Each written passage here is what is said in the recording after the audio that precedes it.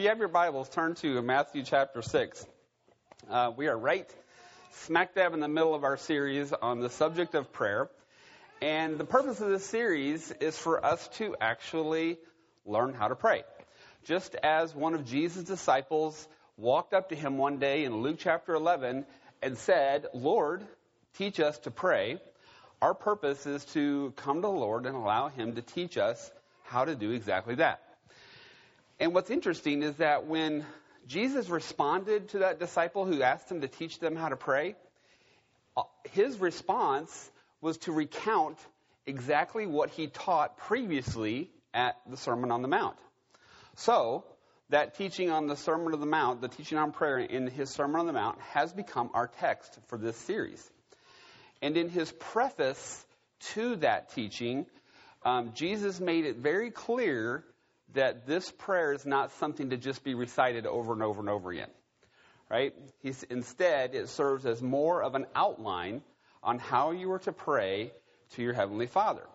So that's been our approach throughout this series. We've been breaking down each of the 7 parts of this prayer, digging deep to understand what each part really means, and then looking at other scriptures and even other scriptural prayers that we can pray rather than just reciting the phrase of the Lord's Prayer, so that our prayer life can grow to become a lot more rich and meaningful. And today, and we've been giving you in your outline, we've been giving you scriptural prayers and scriptures to pray. And today is going to be kind of the exception because I don't need to teach you how to pray for things you want and need, right? We're all pretty good at that. Kids are very good at asking their dads or moms what they want or what they need. And we're no different. So I don't need to teach you that, but I do want to focus on something else today.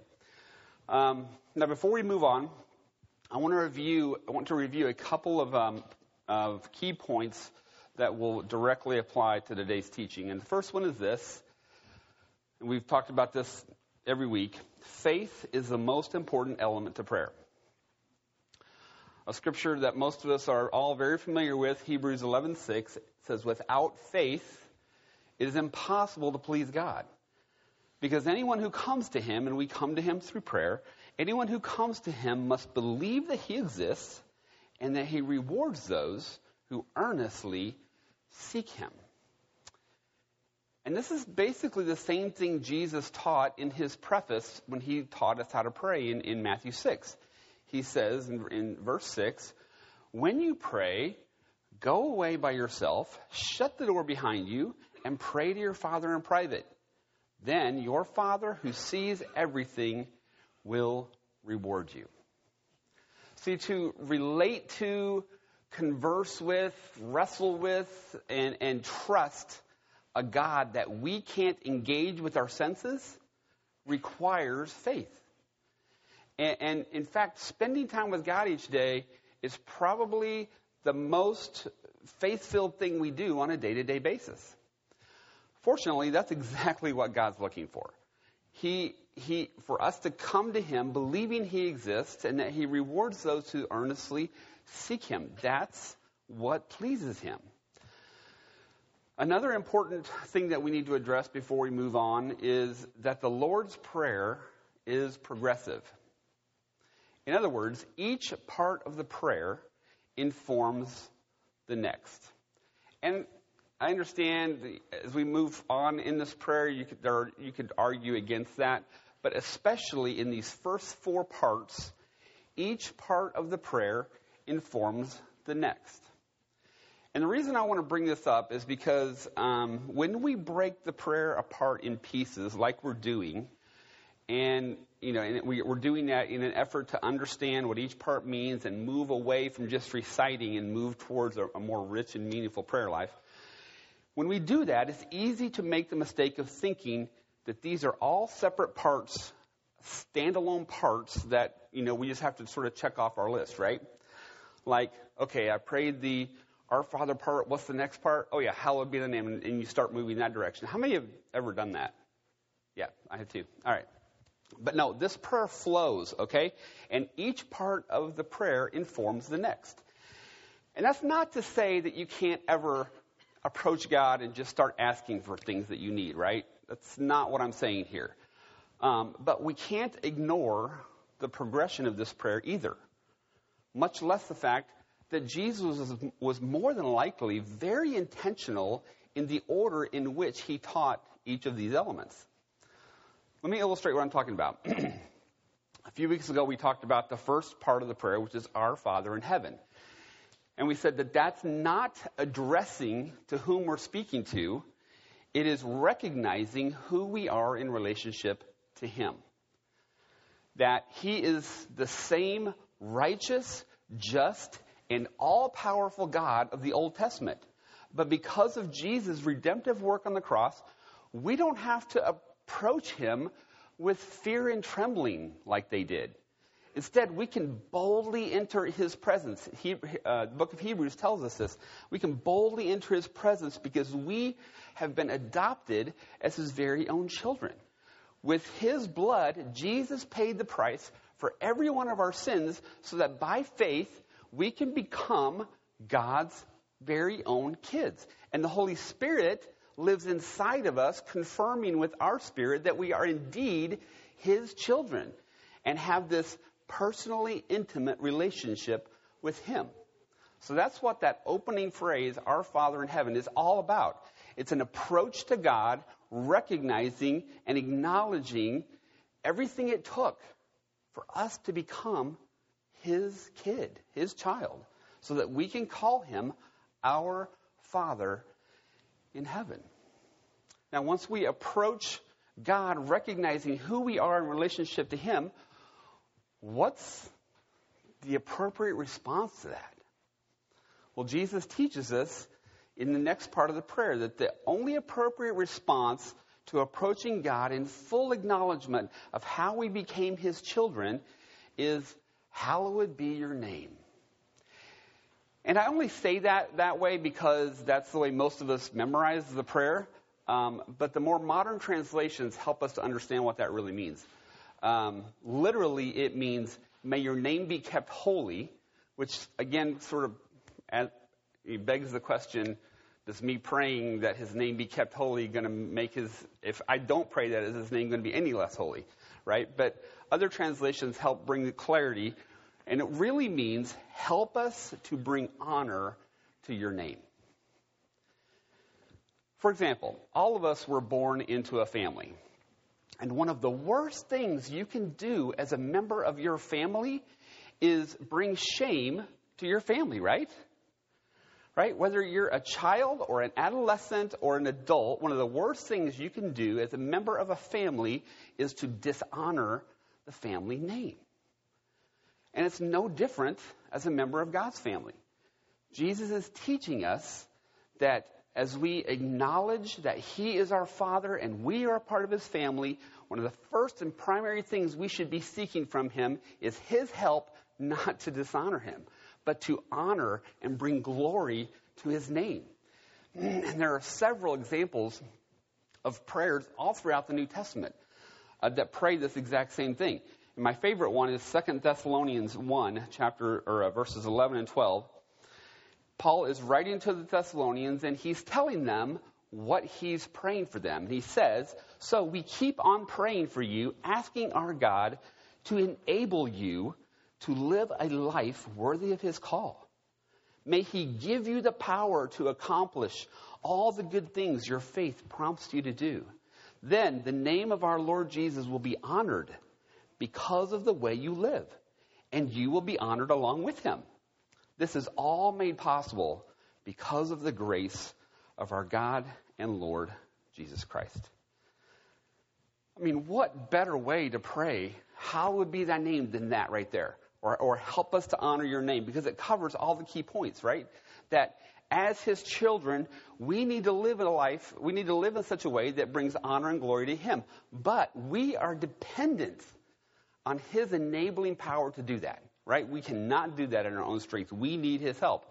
And when we yield to his enabling power to do the things our faith prompts us to do, then the name of the Lord Jesus Christ will be honored. But it's all because of his grace towards us, not of our own, right? So if we're going to live in a way that brings honor and glory to him, and we are going to elicit his help in this process, then what? What's the best way to bring honor to him? I mean, immediately the question comes to mind, okay, how then should I live? What is your will for me? How do I live? How do I live in a way that you want me to live? If we're serious about living in a way that honors him, then we're going to want to seek his will, right? Which leads us to the next part of the prayer. Your kingdom come, your will be done on earth as it is in heaven.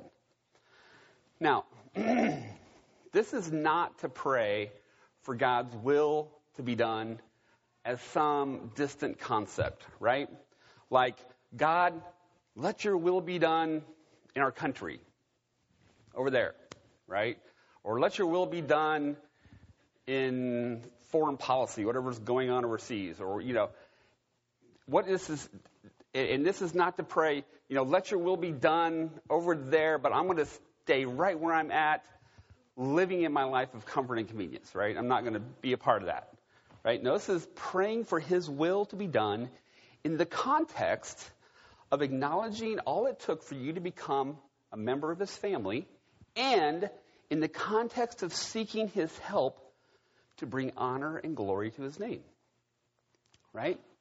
In other words, your kingdom come, your will be done on earth as it is in heaven, with me first. It starts here.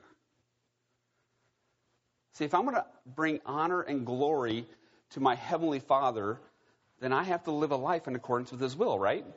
And if we have any hope of God's will being done in the earth, then his own kids, who are also ambassadors in this earth, should be leading the way in that, right? I mean, what chance is God's will being done as it is in heaven on the earth if his own kids aren't even doing it? There's no chance, right? And Riken did a great job last week sort of breaking all this down. And if you missed it, I encourage you to get online and listen to that. Okay, now, moving on. All that was to get us to this point. Let me ask you a question. If we have approached God recognizing who we are in relation to him and all that it took for us to be a part of his family, and as a result, we are sincerely seeking his help to live in such a way that brings honor and glory to him, which leads us to acknowledge that if we're going to honor him, then we have to surrender our wills to his will. Then how do you think that will inform the next part of the prayer, where we begin to start asking for stuff? I mean, just for a minute, think about all of the pathetic, petty, selfish, ridiculous, insignificant prayers that we have prayed. And we've prayed a lot of those, right? I mean, just think for a minute. Anybody want to share one? I mean, I've been trying to think of some specifics, but I can't. There's been a number of times where, like, something has happened, but I don't know all the details of that thing that's happened, and I'll be, like, praying, God, please don't let it be this. But it's already happened, right? So how's that? That's kind of a really, because I'm really fearful of what it could be or how it might implicate me, and so I pray for something not to be, even though it may already be. It's kind of silly. Anybody have anything else? Yes? It's silly, but whenever there's like a chance of snow, I'll like pray like, oh, I kind of want it to snow, so I don't have to go to work. Yeah. Anybody else? Yes. When we know that the drive to church is 15 minutes and it's 10 minutes before church starts, I'm like, dear God. Yeah, anybody pray those late prayers, especially going to work? That's awesome. I know somebody who would get so worked up watching a movie, especially a suspenseful one, that they would start praying for the outcome of the movie. So anyway, I do that. do you?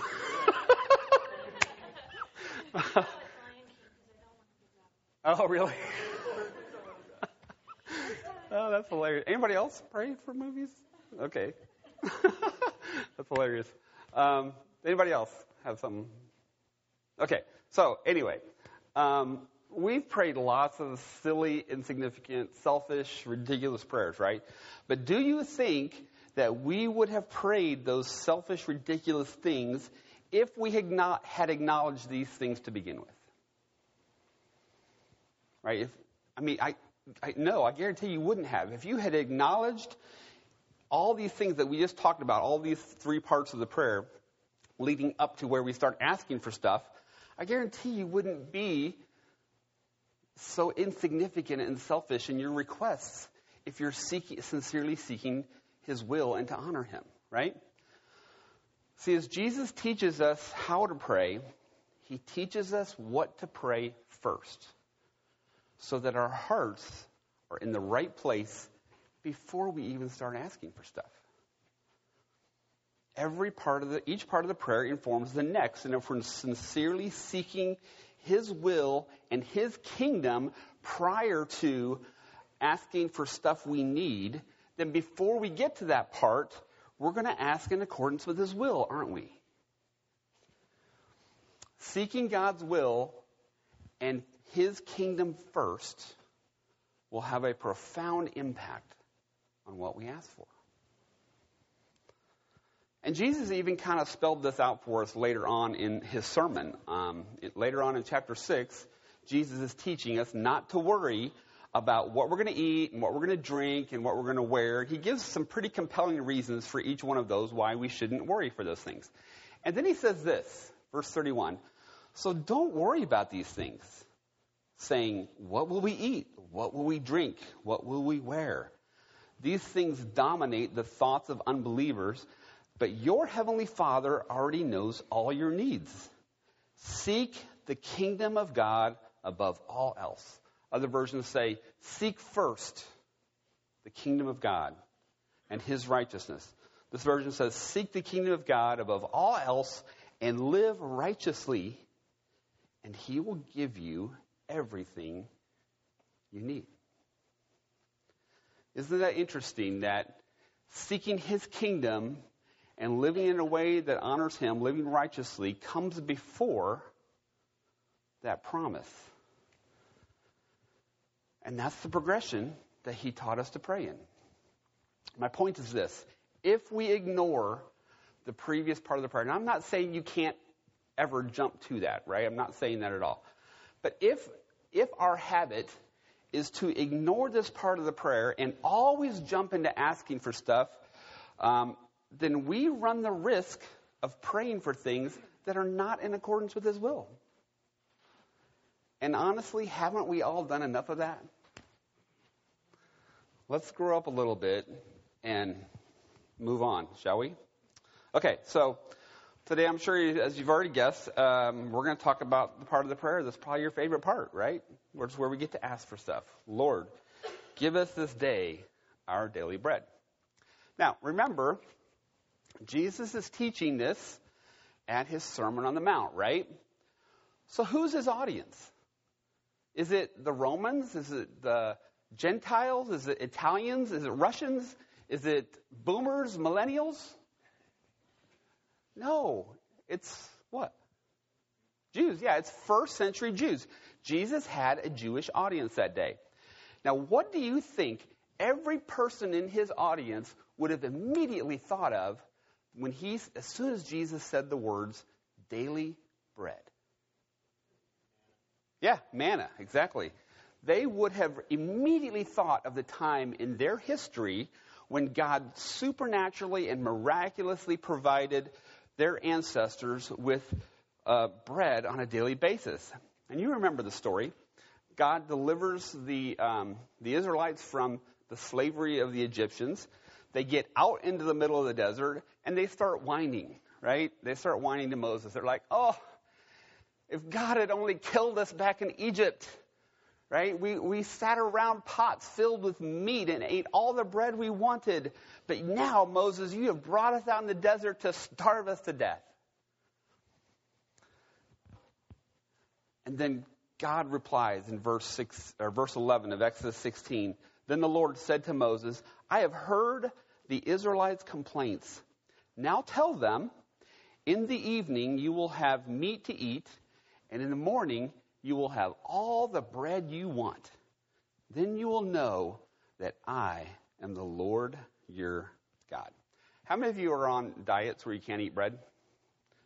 Okay, that's a lie, okay? It says right here, God wants you to eat all the bread you want, okay? All right, yeah, let's just get that out of the way. But seriously, think about this for a moment. God miraculously provided all the food they needed. Not just once, not just for a month. How long did God provide for them? 40 years. 40 years. For 40 years, God provided quail at night and manna in the morning that they could use to bake bread. And God didn't, send shipments in that would last a week or a month at a time. Every day, 14,610 days, God was their source. The only day that food wasn't miraculously provided was a Sabbath, because they weren't allowed to work, and gathering the food would have meant working. But twice the amount of food would fall or be provided the day before, so that they would have enough to get through the Sabbath, right? But God was their source every single day. In the same way, Jesus doesn't teach us to pray, or God, give us what we need for the next week. God, give us what we need for the next month. And if we're honest, some of us are probably more in the habit of praying that because, we have monthly rent and monthly bills, and that's the only time we sort of pray for that, right? But no, he says, give us this day our daily bread. Jesus teaches us to ask our Heavenly Father for what we need that day. Now, we just looked at Matthew 6:32, where Jesus said, your Heavenly Father already knows your needs, right? And because of that, there's something that I believe every Christian struggles with at one point or another, and that's this question. Well, if God already knows what I need, then why do I have to ask for it? How many of you have ever asked that question? Okay, a few of you nodding heads, okay. Why does Jesus teach us to pray for our needs when God already knows our needs? I believe the reason that Jesus asks us to pray for our daily needs is because when God already knows our needs, is because Jesus is teaching us to build into our lives a daily dependence on his provision. Jesus is teaching us to build into our lives a daily dependence on him. Just like God provided for the Israelites every single day, God has promised to meet the needs of his children as well. That's why Paul was able to say with such confidence to the Philippians when he wrote in Philippians 4, he says, and this same God who takes care of me will supply all your needs from his glorious riches, right? I mean, he's not going to run out. No matter how many Christians there are, he's never going to run out, right? This same God who takes care of me will supply all your needs from his glorious riches, which have been given to us in Christ Jesus. Paul knew from his own experience that God was his source. And he could say with confidence that God would meet their needs as well. And you might know that in your head, but do you really know it in your heart? See, the longer I live as a follower of Jesus Christ, and the longer I live as a pastor leading his people, the more and more and more I am convinced that God works to build two things in us throughout our lifetime. God works to build within us an absolute trust in him, and a total dependence on him. And he uses everything at his disposal to do that. He'll use hardships, trials. He'll use blessings. He'll use his grace. He'll use other people. He'll use everything available to help build those in us. And you might think those two things are the same. And yes, they might be able to use, the terms might be able to be used interchangeably. But I think there's a difference between the two. For example, most all of us in here trust God for our eternity, right? We trust him with our salvation. We trust that Jesus' sacrifice is enough to cover our sin, so that when we stand before him, we don't have to be afraid, right? And you know, you can trust him with like you trust him with your eternity, right? But then a lot of us will turn right around and depend on our own strength and depend on our own abilities and even depend on your own money to get you through this life, right? I think most of us here do a better job at trusting in him rather than depending on him. I mean, eternity is out of our control, right? And so it's easier to trust in him for things that are out of our control, right? We have no other options. But because we have so much resources at our disposal, it is a little harder to daily depend on him, right? But the truth of the matter is, whether you realize this or not, you are absolutely dependent on your Heavenly Father. Whether you practice that or not, you are absolutely dependent on your Heavenly Father. Psalm 24:1 says, "The earth is the Lord's and everything in it. The world and all its people belong to him." Right? Acts 17:24-25 says, "He is the God who made the world and everything in it. Since he is Lord of heaven and earth, he doesn't live in man-made temples, and human hands can't serve his needs, for he has no needs. He himself gives life and breath to everything, and he satisfies every need." So if everything belongs to him, and even our life breath comes from him, then how foolish are we to not depend on him daily for everything we need? Yet we do it all the time, don't we? So what I want to ask you to do is answer this question. This is just a question between you and God. There's space in your outline for you to fill in that blank. What are some of the things you find yourself depending on rather than God? Is it your own strength? Is it your health? You take your health for granted? Is it your money? That you have so much of it, you don't worry about it. Is it your talents? Is it your job? You have such a secure job, you don't have to ever worry about where your provision is coming from. Is it your own abilities? Is it that you can talk your way in and out of any situation because God gave you that gift? What do you find? What are some of the things you find yourself depending on rather than God on a daily basis? You know, I think out of all the things that we can mistakenly depend on, we are at greater risk of depending on our money than anything else.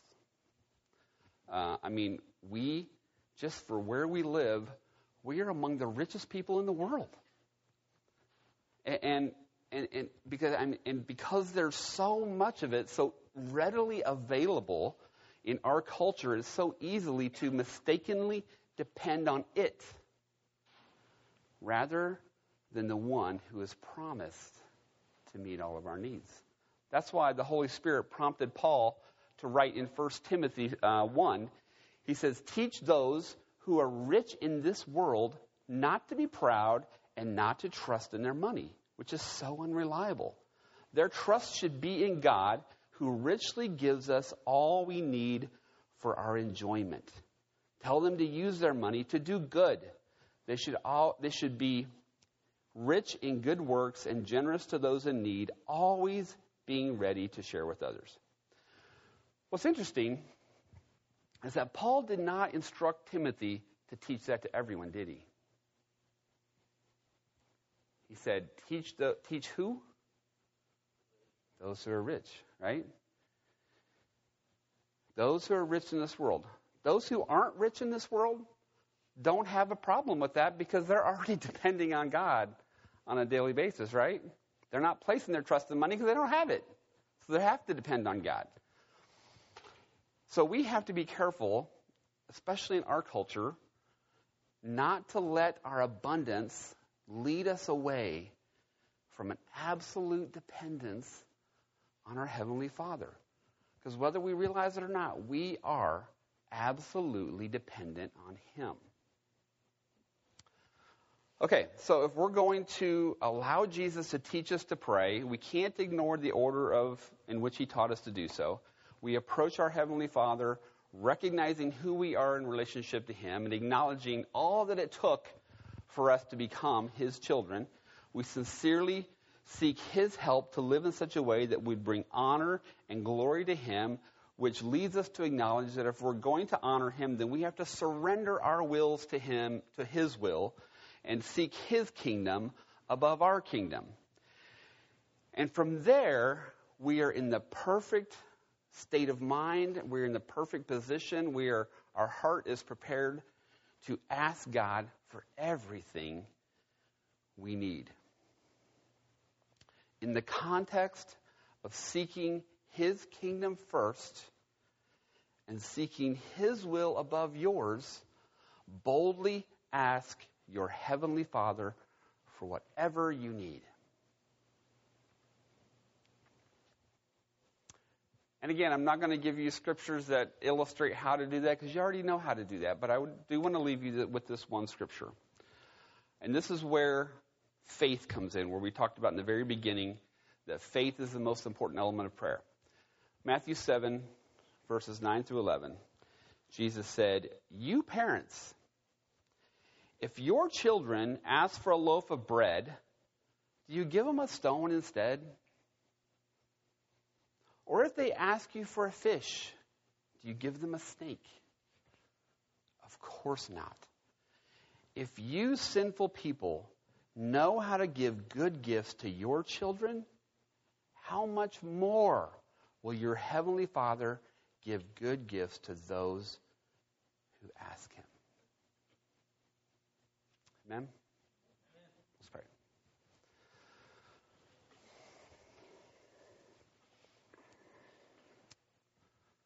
Heavenly Father, we just come to you with humble and grateful hearts, God.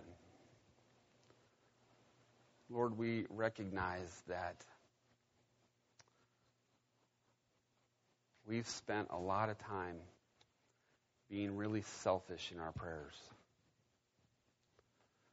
That we've wasted a lot of breath asking for silly, insignificant, selfish, ridiculous stuff. But Lord, as we yield and just sort of sit at Jesus' feet and allow Him to teach us, it's pretty clear that there are some things we need to have in order first before we even begin asking for stuff. Not that we can never just boldly approach you in time of need and ask you. But Lord, as a practice, in our time spent with you on a regular basis, Lord, I think you want to build some things into us. I think you want to build into us just a recognition of who we are in relation to you and how everything it took for us to get there. I think you want to build in us that the response to being a part of your family is that we live a life that honors you, but we are desperately in need of your help to do that. And I think you want to build in us a surrendering of our wills to yours. That as your children, as your representatives in this earth, we are leading the way in your kingdom coming and your will being done. Because we're allowing it to take place in our lives.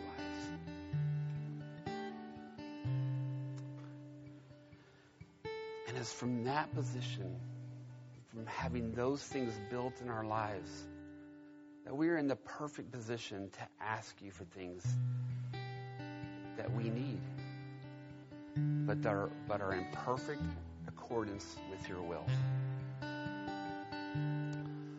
So I thank you, God. I pray that you would help us in this. Help us to grow. Help us to move beyond the selfishness and help us to move beyond our insignificant little lives, that we would see the big picture, that we are part of your family, that we need to honor you and that you have a will and a plan and we get to be a part of it. Help us to surrender those things first, God, before we start making requests. We thank you, God, for all these things. In Jesus' name, amen.